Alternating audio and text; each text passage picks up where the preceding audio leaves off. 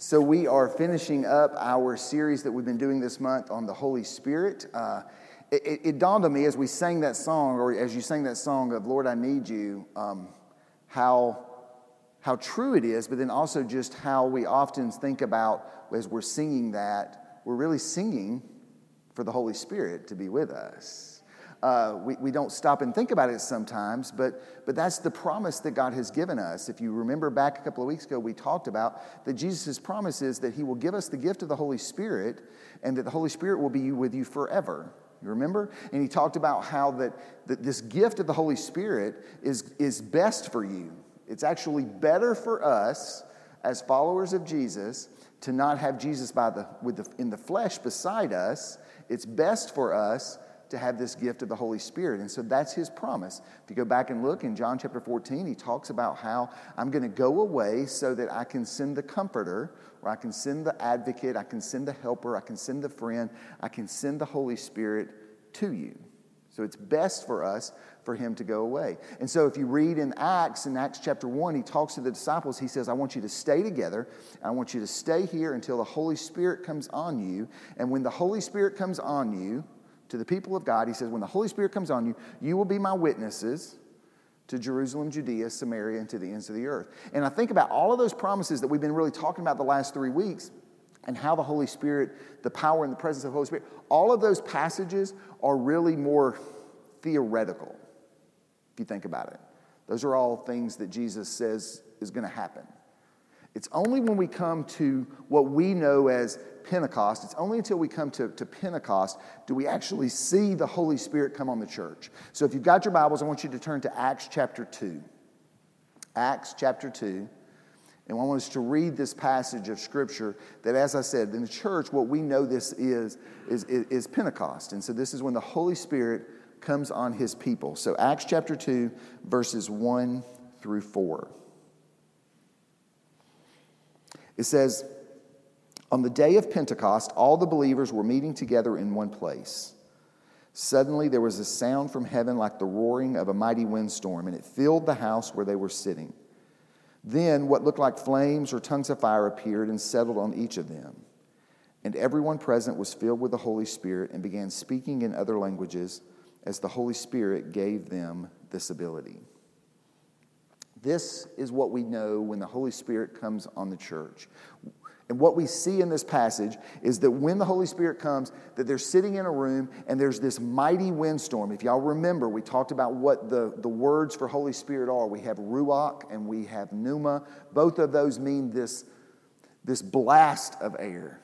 It's not this just gentle breeze. It's not this little small piece of wind that comes through. It's a mighty windstorm. And so we immediately see that the Holy Spirit, when the Holy Spirit comes, that the room is filled with this blast and power that comes in with the Holy Spirit. And then what it says is that in verse 4, that all of them are filled with the Holy Spirit. And that's really what I want us to kind of spend our time today thinking about as I read this passage. What does it mean to be filled with the Holy Spirit? Now, as I said, we know these words that come from the ruach and pneuma. We also learned, if you remember this word, we learned the word paraclete when it talks about that the Holy Spirit, that God is going to send a counselor, God is going to send an advocate, God is going to send the intercessor that's going to pray on our behalf. And when we receive this intercessor, that we're going to receive power, and it's power to be able to go into the world. We're going to be able to be bold in our relationship. And then the Bible says that in that moment they began to speak in other tongues as the Spirit enabled them. Now we have to realize what's really happening here is you had all of these God-fearing people who were watching what is happening. And some might speak in one language, and all of a sudden as the disciples began to speak, they heard in their language. And someone else may speak in a different language, and what they heard was they heard their language. And someone else might speak in a different language, and they heard their language. And so they looked around and they said, okay, wait a minute, this person is speaking, but he understands, and she understands, and he understands. And they were confused. They didn't understand what was going on. And so they began to make fun of them and said that they were drunk. And Peter has to come in and say, okay, wait a minute, they're not drunk, they're filled with the Holy Spirit. This is what we see take place at Pentecost. And what we see is that it was confusing to the people who witnessed it. And if we're honest, it's confusing to us. We don't quite understand. And so we react in so many different ways. Some ways we react and we stop and we go, okay, so that must be somehow this language, that must be the expression, and that's the manifestation of the Holy Spirit. And if you don't have that, then you don't really have a relationship with God. And there are some churches, some denominations that claim that. But some say, we revert the other way. We go, okay, well, I don't understand it, so I'm just really not going to talk about it. Let's talk about God, Jesus. He loves us. Let's talk about God, the Creator, the majesty of God. But let's don't really talk about the Holy Spirit. And so we get scared when we think about the Holy Spirit. But what I want us to really stop and look at is just, what does the Bible tell us about the Holy Spirit? And specifically, for just a minute today, I want us to talk about speaking in tongues. And the reason is because last week we talked about gifts of the Spirit, and I received 3 different emails. And if I get one email, if I get a second email, if 3 emails come in, it's like, okay. What we naturally go to when you think about gifts of the Spirit, for some reason, we all naturally just go to, okay, what about speaking in tongues? And so that was what, I was just amazed that so many different emails came in for that particular thing. Okay, so let's look and think about, what does the Bible say? Because the Bible is very clear. One of the things that the Bible is clear about, if someone speaks in tongues in public, in the church, there must be an interpretation. If it comes from the Holy Spirit, if someone speaks in tongues, there's going to be an interpretation. So if the Holy Spirit prompts someone to speak in some sort of private language, there will always be an interpretation. Look at what it says in 1 Corinthians 14, verses 27 and 28. It says, "No more than 2 or 3 should speak in tongues. They must speak one at a time, and someone must interpret what they say. But if no one is present who can interpret, they must be silent in your church meeting and speak in tongues to God privately." In other words, if God has given you this gift, it appears that if you're in church, you can pray quietly to God in this language that God may give you. It's that it doesn't have to manifest itself in a public way. But if it were to be public, the Bible is very clear that it would come with an interpretation.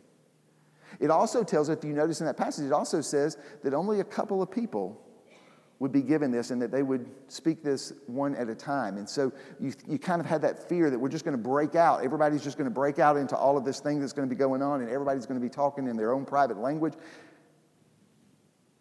That's not the way that the Bible describes the manifestation of that gift. In fact, if you look at 1 Corinthians 14:23, it says, "Even so, if unbelievers or people who don't understand these things come into your church meeting and hear everyone speaking in an unknown language, they will think you are crazy." Right? That's why I got my emails. Because it's the whole idea of thinking that, okay, somehow what's going to happen is that's going to discredit your message. It's going to discredit it to the people who are out there who may not know and may feel weird. And so the Holy Spirit doesn't prompt and work that way. The second thing that is very clear in Scripture is that gift strengthens the individual. It strengthens the individual personally. Look at what it says in 1 Corinthians 14.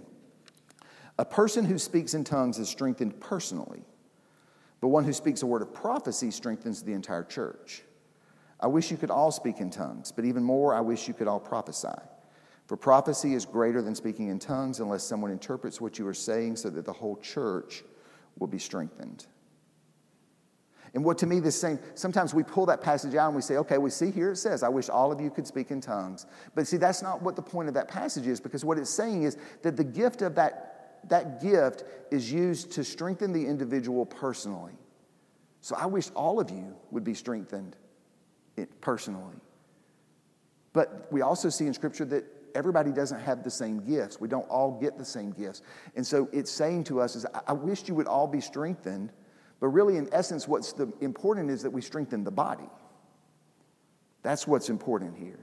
And it's very interesting when you see this passage. If you go read 1 Corinthians, this week I challenge you to read 1 Corinthians 12 through 14, because what happens in 1 Corinthians 12, we talked about it last week, is you get all these gifts, and then in 14, they're explained, and sandwiched in between is 1 Corinthians 13. We read it at weddings. It has nothing to do with weddings, but 1 Corinthians 13, we read this passage, and what it says is that if you're given this gift, if you're using it without love, that you are a noisy cymbal.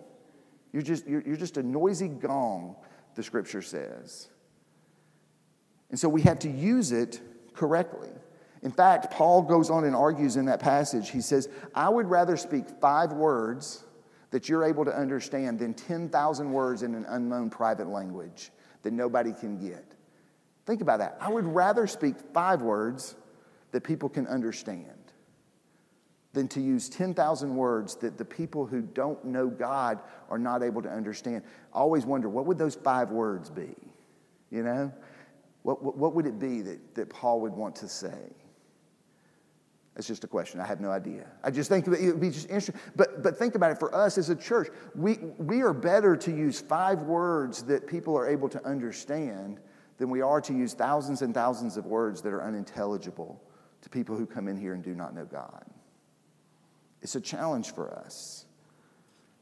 So people stop and think, okay, so why don't we see as much of that? And I honestly think because people won't understand it. Doesn't mean that the gift doesn't exist. It doesn't mean that the gift is not useful, but maybe it's being used privately. Maybe it's strengthening people individually.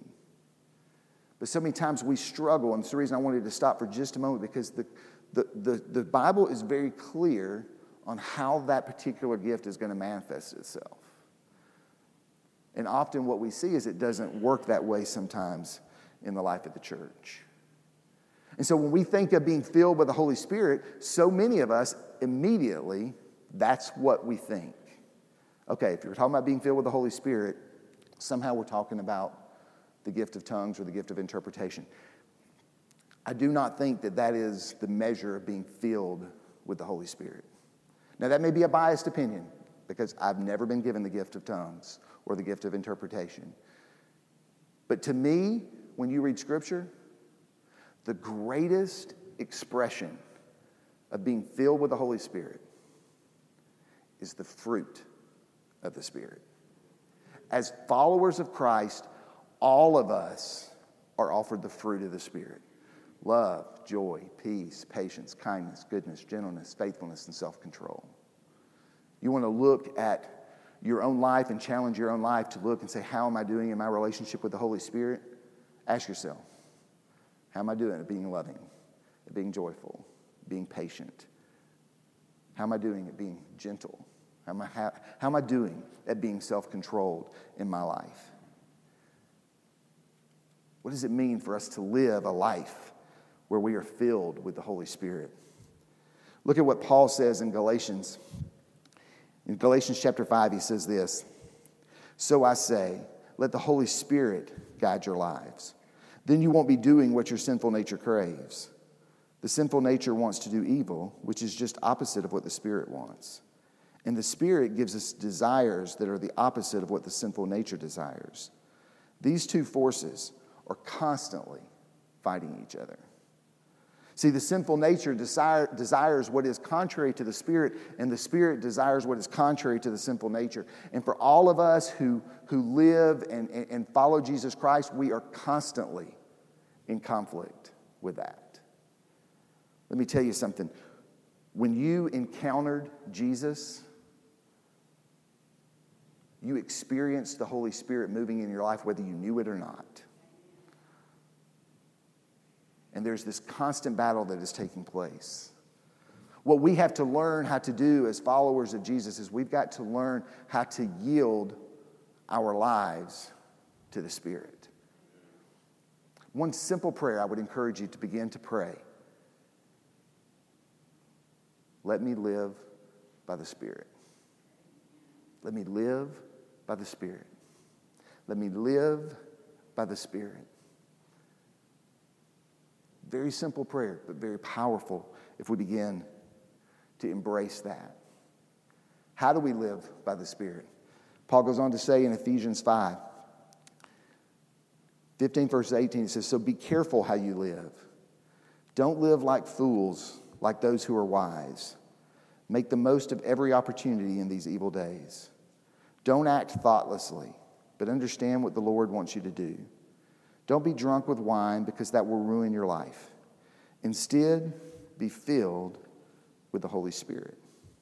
Now, it's interesting to me that when we started talking about when the Holy Spirit comes on the church in Pentecost, and everybody begins to speak in these languages that everybody can understand, that the people who were watching, what did they think of the disciples? They thought they were drunk. Paul, in his words on how to live by the Spirit, uses the same comparison. He says, don't be filled with wine, be filled with the Spirit. So I started thinking this week, I thought, okay, so what does it mean? I think we can talk about this in the Methodist Church. What does it mean to be drunk? All right? I've read books. And so what they say is that you, when you're under the influence of alcohol, you say things differently. You act differently. You treat people differently. You do things that you might not would normally do. And so the Bible says, don't be under the influence of alcohol. Be under the influence of the Holy Spirit. What does it mean for us to walk out this door today and live life in Spirit, being under the influence of the Spirit? It means we're going to talk differently. We're going to act differently. We're going to do things that we wouldn't normally do. We're going to treat people differently. That's Paul's encouragement to us, is to live under the influence of the Holy Spirit. So when you're hurting, don't turn to something or someone else to be able to comfort you. Live by the Spirit. Allow the Holy Spirit to influence you and begin to lean into God. Is one of my greatest phrases that I use. Lean into God, because God is able to comfort you in a way that things of this world cannot comfort you. And so live by the Spirit. Allow the Holy Spirit to influence you.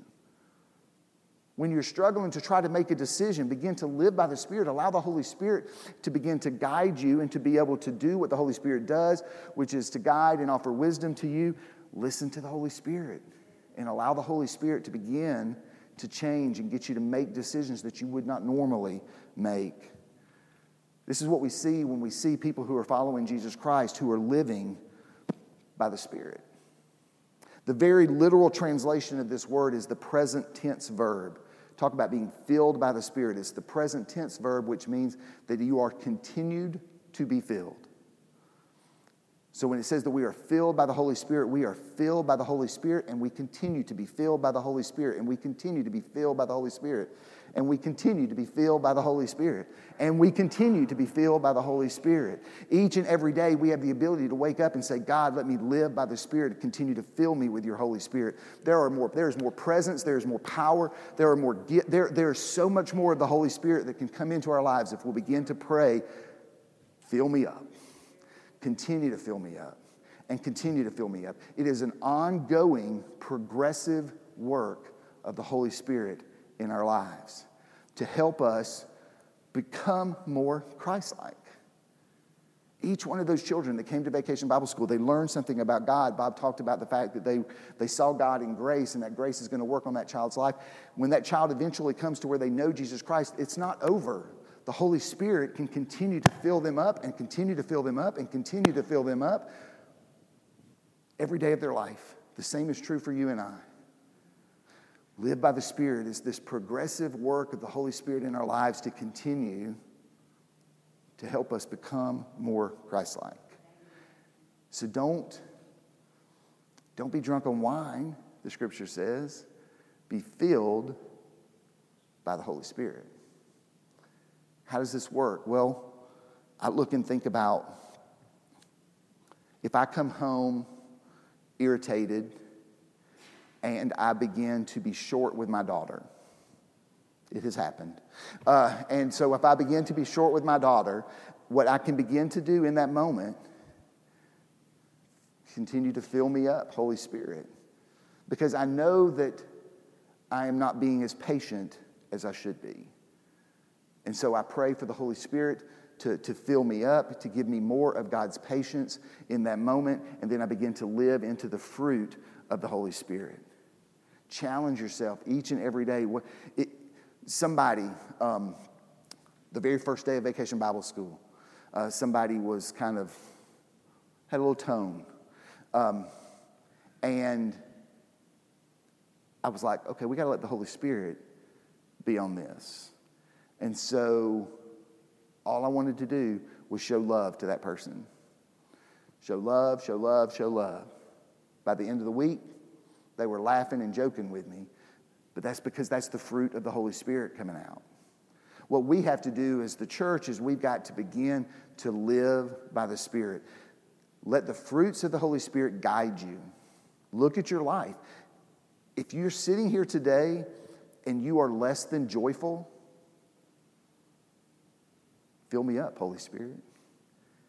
Help me be joyful. If you're here today and life is a little chaotic, fill me up, Holy Spirit.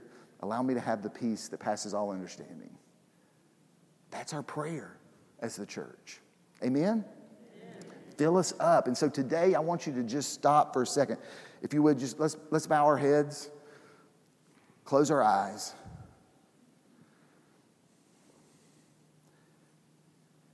And I want you to really stop and think about it for just a moment. Examine your own life.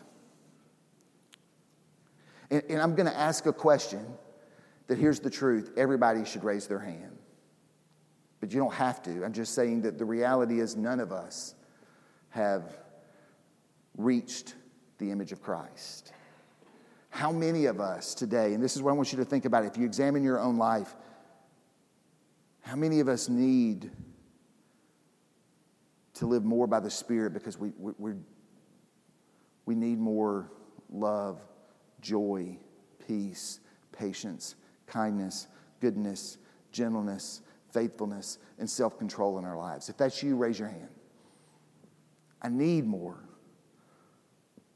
I need more patience. I need more joy. I need more love in my life. Then simply make your prayer today, fill me up.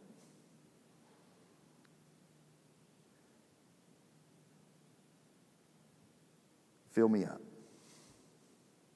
You can put your hands down. Oh God, oh Holy Spirit, come in this place and fill us up. Help us leave today different. Help us encounter you in this moment right now. Fill us up, God. Continue to fill us up. Help us to experience your presence and power in our lives today. May we leave today, may we walk out these doors different because we experienced you.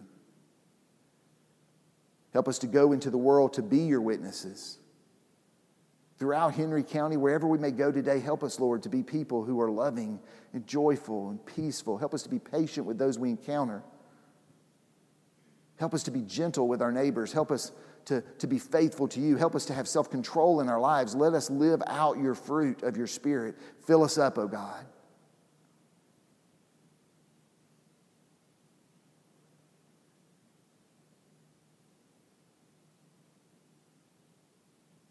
As we continue in attitude of prayer, I'm going to ask Michael if he would come up and lead us in our last song.